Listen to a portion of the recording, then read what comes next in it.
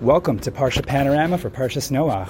We pick up from where we left off in Bereshis. Hashem has decided He's going to destroy the world. And it was in the very last passages of Bereshis, actually, that we were introduced to Noach for the first time. He was the son of Lamech, and Noach was supposed to mark the end of the suffering in the world, the end of the misery. And indeed, Hashem was going to put the world out of its misery, but not in the way that Lamech had intended, because Hashem was actually going to destroy the world. Obviously not good. Anyway, we get to Parshas Noach, and now we are looking at the beginning of the end, or you might call it the end of the beginning, actually, the end of Bereshis, the end of life as they all knew it. And so before we get to the specific components that make up Parshas Noach, as we always say, we go through the whole of the Parsha, and we look at the sum of its parts. We look at all of the different specific topics in the Parsha. But before we do that, let's try to get a global perspective, a bird's eye view, if you will, of Parshas Noach. What is Parshas Noach ultimately about? So we spoke last week about how Hashem created the world in Bereshis, and it began with creation but ended with destruction. Hashem created the world and saw it was good, and then He looked at the world later, a few generations later, and it was bad. And He was going to ultimately destroy the world. So if you consider that, when we get to Noach, we actually find the opposite of that. Noach begins with destruction, but it culminates into recreation. Hashem recreates the world in Parshas Noach. But although it seems that Noach would be plan B for the world, we know that plan B wasn't flawless, because Hashem's intervention in the world, although He says at the end of the flood, I'm never going to do something like this again, Hashem does at least intervene in the affairs of mankind, not in the door Hamabel, but again in the door Haflaga, the generation of the Dispersion. This is the generation that built Migdal Bavel, the Tower of Bavel. And what we need to understand is why Hashem ultimately felt the need to intervene in that generation. Hashem looked like at the end of the flood that He was going to back off. I can't mess around anymore. And then Hashem says, oh wait, this I must stop. So we'll have to get to that, because it's really a dubious story and really hard to understand in light of Hashem's his seemingly forced intervention, which, quite frankly, does not seem to be something that should have been forced. It does not seem like something that if Hashem didn't do anything about it, it would have really made such a big deal. So we have to explain that. So ultimately, I would say that Parshas Noach is the plan B for the world, but then the modified version, plan C, the introduction to plan C. Because again, during the Dor HaFlaga, something went amiss, and therefore Hashem had to start over again, not the entire world maybe, but his plan. Hashem had to, quote-unquote, redirect His plan. And again, this is obviously one of the theological challenges that we also have to confront right now, because we know that God foresaw everything, He foresees everything, and so Hashem had to go into this knowing that He was going to be redirecting His plan and teaching certain lessons along the way. So now let's get to the specific components of Noach. I remind you that the way I break up the Parsha may not be the way you do, but I do it in a way that's simple. It isolates each story and topic in a way that you can readily understand it, and hopefully that'll be helpful for you. So I have 5 sections for Parshas Noach. First section is really just the Mabul, the flood, and all of its immediate aftermath.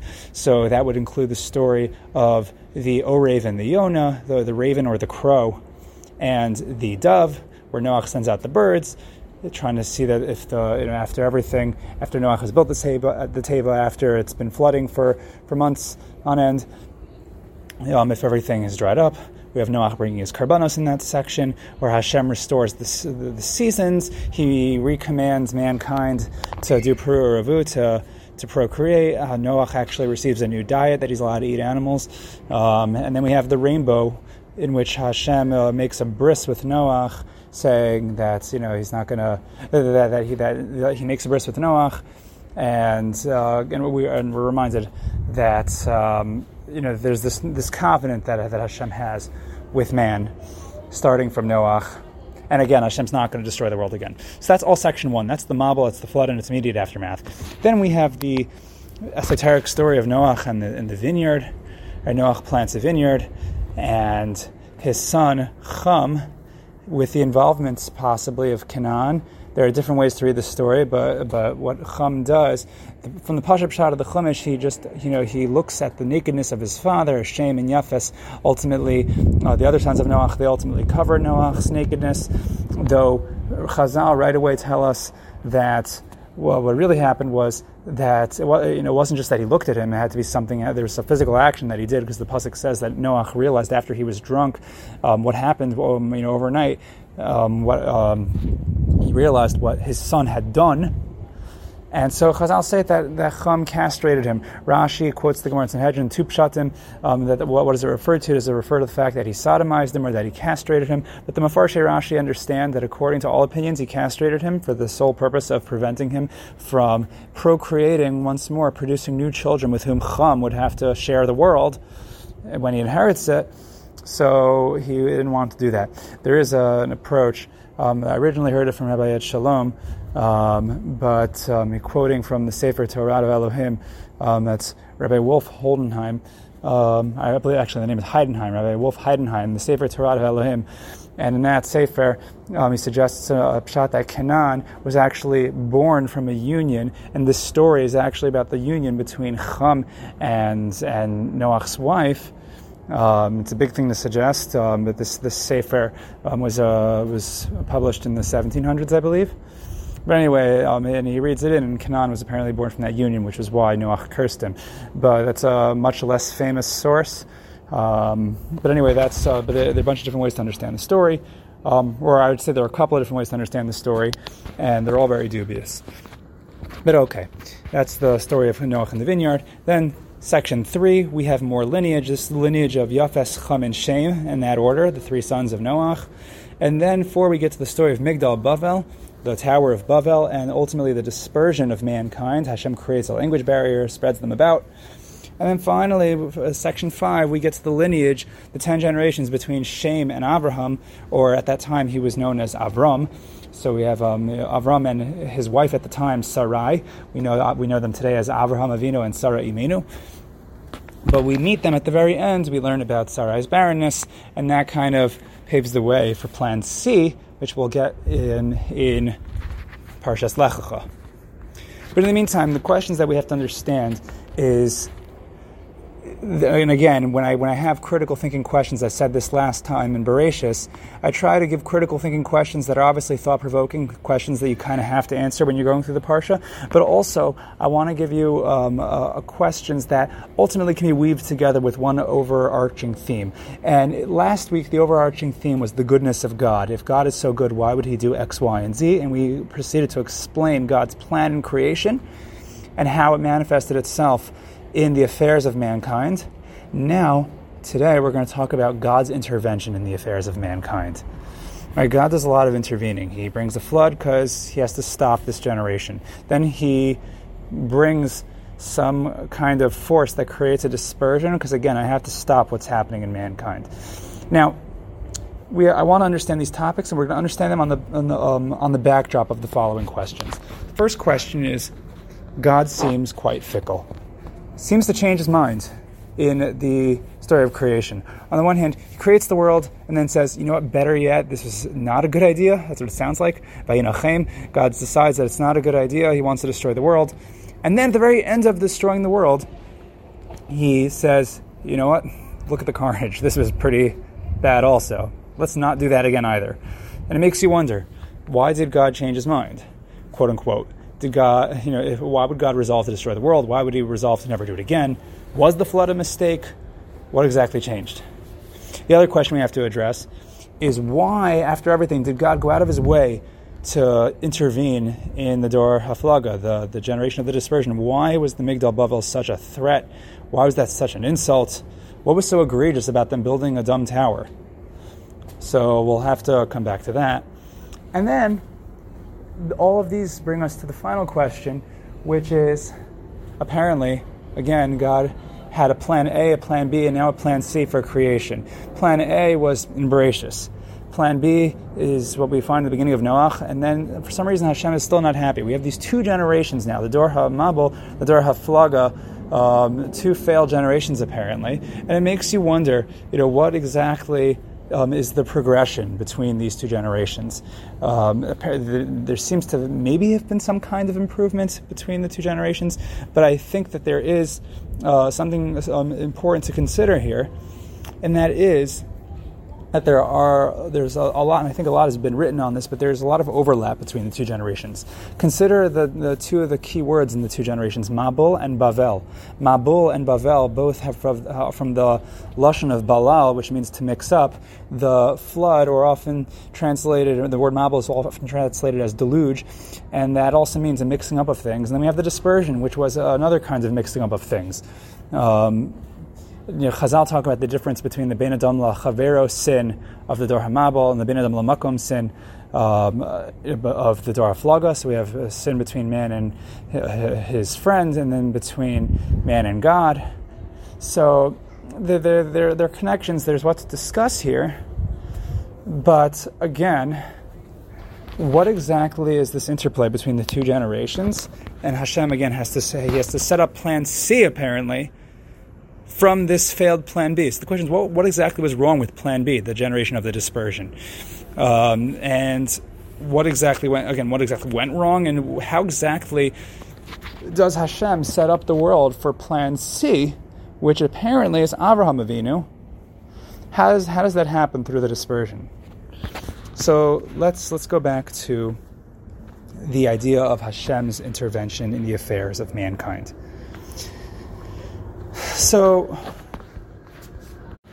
we have to believe that if Hashem is intervening in the affairs of mankind, it's because there really is no other option. Or at least in God's mind, in God's plan, this is the best possible way to navigate the world. And if we wouldn't have to, we wouldn't. We try, Hashem doesn't try to openly intervene and perform such miracles. In fact, that is a Ramban on this Parsha. The Ramban says this regarding Noach building the Teva in the first place. If God was going to create a miracle, that somehow Noach was going to fit all of the animals onto the Teva, and bearing in mind that this ark, and Ramban says even 50 of a similar model, would not be able to accommodate all of the animals of the world, or even at least 2 of each animal in the world. And obviously we know for the kosher animals it was 7. So, considering that, Hashem had to do a miracle anyway, so why not just build a sailboat, build a raft? It's going to be a miracle anyway. And the answer is that wherever God is able to, God tries to minimize the miracles. So what that means is that wherever God intervenes, it's for a very good reason, it's for a very good purpose. So Hashem intervenes in the affairs of mankind because he has to guide creation. What that assumes is that wherever there's drastic intervention, there has to be a drastic reason for it. That again, God has to guide his plan. So last week we explained that if God decided to destroy the entire world, it must have been because that's what he had to do. Right? The entire plan of creation was defeated. We said that the whole purpose of creation was to bestow the ultimate good. Definitionally, the ultimate good had to have its counterpart, the ultimate bad, and definitionally, the ultimate good has to have the participation of the recipient. Right? This is all al pi Kabbalah, that the recipient has to do something to earn that good. And if the recipient is not going to choose the ultimate good, and therefore there's only going to be ultimate bad, then there's no purpose to the world. So God decided to destroy the world. Great. Well, not so great, but we could at least understand it. So then why would Hashem decide to never destroy the world again? And this is where we got stuck here. And actually, Rav Hirsch rephrases the question in his own way, that if you look at when God expresses the reason for for his destruction of the world, he says, Ki yetzer lev adam rak ra kol hayom. He says, there's a slight alteration in the lashon. I believe it says that the machshavos, the yetzer of the machshavos of man are rak kol hayom. It's only evil all day. And Rav Hirsch points out, but yeah, look at when Hashem says, I'm never going to do this again. He says, Ki yetzer lev adam ra min urav, that the inclination of man's heart is evil from its youth. Sounds very similar. Man is evil, I'm going to destroy the world. Man is evil, I'm not going to destroy the world. So what exactly does that mean? It sounds like the reason for the destruction is the reason for the never doing it again. So Rav Hirsch already says that when Hashem says, "I'm not going to destroy destroy mankind again," ki yetzer lev adam ra'minurav, he's not saying because man is evil from his youth, because that sounds like, again, the same reason why he destroyed the world in the first place. He says that word ki means even though. So on the one hand, we can at least understand the phrase, but it is still a bit strange because it doesn't help us understand the fickle aspect of God. It does help us understand the pasuk, right? It can't possibly be that for the same reason that God destroyed the world, he's going to never do it again, because again, that's a self-contradiction. So he says that it means even though he's so bad, I'm never going to do it again. Though there is something to think about in this double, this lashon. The two expressions sound very similar. Again, at the end of Bereshis, in Parak Vav of Bereshis, Hashem says that he sees evil all day. That's what he sees from mankind. And then, when there's only Noach left, he says the inclination of man's heart is evil from its youth. So I think there's something to observe about these two expressions. They're not quite identical, right? The inclination of man is evil all day. That's a report of what you are observing right now, right? Hashem. He takes a look at the world and this is what I see. Yetzer lev adam ra'minurav rav is kind of retrospective. It's a historical, it's ascertaining about mankind. That, after all, his inclination is bad from the time that he's very young. The Parsha, at least Pshat read of that verse. That's in Parak Ches of Bereshis, if you want to look it up. So there, it seems to be a view that kind of cuts slack for mankind. Meaning it's saying, well, after all, he is at a disadvantage. The first time around, and this is how you can read the two psukim. The first pasuk is saying, I'm looking at the world, I'm only seeing evil. And God is obviously not cutting slack for mankind, but he's saying, listen, what else can I do? The flood is absolutely necessary. After the flood, Hashem says, after all, man is at a disadvantage, so maybe I should cut him some slack. He has an evil inclination from the time he's very young. Now, still, what about the aspect of God being fickle? So I think a very simple answer to this is that, it's not really called fickle, but part of theology, we accept that there are two perspectives on everything. There's, the down the kaf schus, l'fnei mishuras hadin perspective of I'm going to be merciful. Right? Even in our Rosh Hashanah davening, we say that Hashem remembered Noach, and even though everything was all bad, but Hashem remembered him, he was going to do good at the end of everything. That when we ask for Hashem's mercy, we always talk about this concept of Hashem getting up from his seat of din and sitting onto his seat of rachamim to judge and give us rachamim. So, in fact, Rashi says this in creation, that there's the two names, Hashem and Elokim, Yud-Kei Vav-Kei, and then Elokim. Yud-Kei Vav-Kei, Hashem is the name of mercy, and when Hashem created the world, he was just Elokim, Bereshis Bara Elokim. But when he created Adam, there's an inclusion of the name Yud-Kei Vav-Kei, so it's not just Hashem's name of judgment, but it's Hashem's name of mercy. And Hashem intervened at this particular point to say that, yes, right now, Al Pi Din, this world deserves to be destroyed, and he destroyed the world.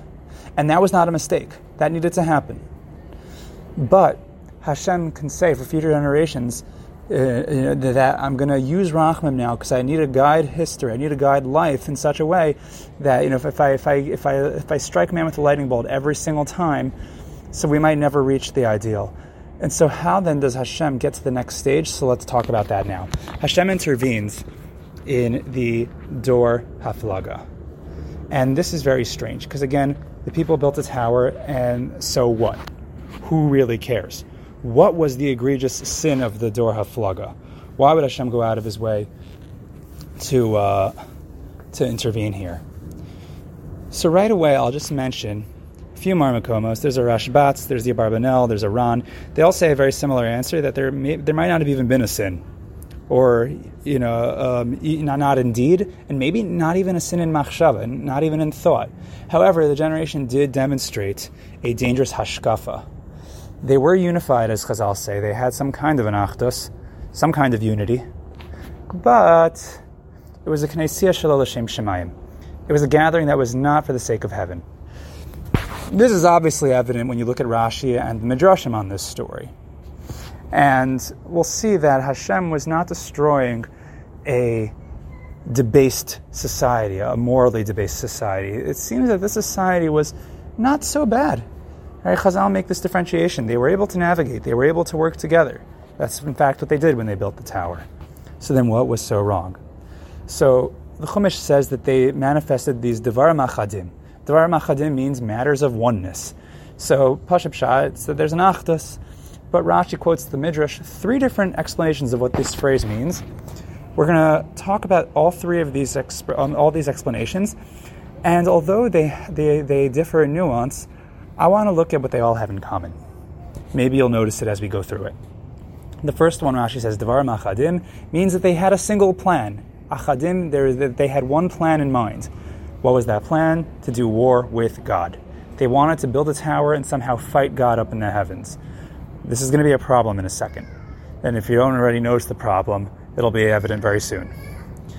The second explanation in Rashi is what is Dvar Machadim?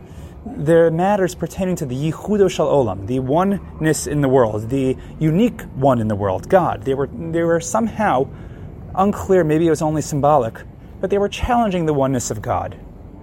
And somehow the unity of man was challenging the uniqueness, the unity of God. And the third explanation we have that this generation said, what is the Dvarim Achadim? The Dvarim Achadim refers to sharp words, right? Dvarim Chadim. They had a sharp plan. What was their plan? They made a calculation, very simple calculation. They said, what year was the flood? The flood was in the year 1656 of creation. So they said every 1656 years, right, every 1,656 years, and this is from the Bereshis Rabbah in Tanchuma, they say every 1656 years, there's a flood. The firmament collapses, and then there's a flood. Therefore, we must build a tower. They say, if the science is correct, there'll be another flood in another 1656 years from the time of the flood, and therefore we got to do something to stop it. We're going to build a tower, and we are going to put up supports, and this will never happen again. Okay, so now that we understand this, there's a problem with at least explanation number 1 and number 3. Number 1 and number 3. Number 1 is that they wanted to do war on God. Number 3 is they wanted to prevent a flood. Problem with explanation number 1 is that, what are we kidding? They're going to build a tower, climb to the heavens, and then what? As far as they can go physically, I don't even know if they can reach the outer space. Let's say they reached outer space. They would die there. They would have no oxygen. They would die. They probably wouldn't make it that far. So God doesn't have to worry about... God's incorporeal. He doesn't have a body. There isn't going to be a fight. There isn't going to be a war. So what is God doing? Why does he care? Does God have to intervene in every act of narishkeit, every act of shtus, every act of idiocy? And there's actually a line in the Gemara pertaining to Avodah Zarah. Why doesn't God destroy all of the Avodah Zarahs? And in the Gemara, the sages respond to the heretics, God has to intervene in every act of idiocy. So, in fact, why? Why does God have to intervene in this act of idiocy? Let's go to explanation number 3. Explanation number 3, they say, scientific explanation, 1656, there's going to be a flood in the next cycle, right? That's a problem with our climate, that there's going to be a flood. So we'll do something to prevent it. We know that God said he's never going to bring a flood again. So if God said he's never going to bring a flood again, this scientific intervention is also silly. And even if there would be a flood again, it would be silly. It wouldn't work. But we know that that's not even going to happen. So what was God's problem? Let these people be stupid. As long as they're getting along, right? So here's how we understand the problem with this generation and what God was trying to prevent. The Devarim Achadim, this unity. This unity was fundamentally flawed, because as we said earlier, it was a Knessia Shelo L'Shem Shemayim. What all of the 3 Pshatim and Rashi have in common is that they are all challenging God, and they are all challenging God in similar but different ways. Right? The second explanation that they were just challenging is oneness. So that's vague enough. But the first pshat, that they're going to do war with God, guess what? They're going to go up to space, or as far as they can go, and they're going to say, listen, God, we're here, we're ready to fight you. And what would they accomplish by doing that? They wouldn't find an old man with white long hair and a long white beard who looks like Albus Dumbledore. They're not going to find that up there. And of course, if we would think that something like that should be, then that's obviously heretical. We don't believe in that. So they would climb up there and they would say, look, there are no monsters in the closets, no monsters under the bed, there is no God. That is the war that they seem to have been waging against God. They would conclude that there's no God. And how about the third explanation, the explanation about stopping a future flood? You'll notice that there is something that is absent from this scientific concern that they raise. The absence is the absence of God. They do not mention anywhere here that there was a God who brought a flood and would never do it again. What this shows you is they believed in apparent tradition that there was a flood. And I'll tell you, it wasn't tradition they believed in. They believed in scientific reality that couldn't be denied. They all were descendants of flood survivors. They all knew there was a flood, but they would not accept the religious implications of that flood. That a flood came because God decided that the world had become so corrupt and therefore it couldn't function and needed to be flooded. They didn't accept that. And they didn't accept apparent tradition of faith from Noach that God was never going to bring a flood again. We know that that was never going to happen. God said he's not going to do it. God made a bris with mankind. So now we're stuck. Or, we're really not stuck. But we understand that this generation was a generation that was stuck. What were they stuck in? They were stuck in the advent of their own technology. They were stuck in the advent of their own sense of, quote unquote, we are stronger together, we can do this, we can do anything. This is actually what God says. God looks at mankind and says, they will not be stopped if they try to do anything. What does that mean? Why is God so concerned about that? The answer is that once they are in a society that is governed by the power of man, the power of united mankind, that is not a unity that is intrinsic. It's not l'shem shemayim. It's a selfish unity. It's conformity. It's, I can get what I need if I work with you. It's not that I love you or care about you. And not only that, but it's a society that believes that everything is a human convention. We create everything, the power to man. Science is governed by truths that man accepts. The problem is that science is also the product of man. Everything in their eyes is the product of man. It's just how we perceive things. And if that's true, everything is a human convention. Gender is a human convention. Morals are a human convention. We can decide our own morals.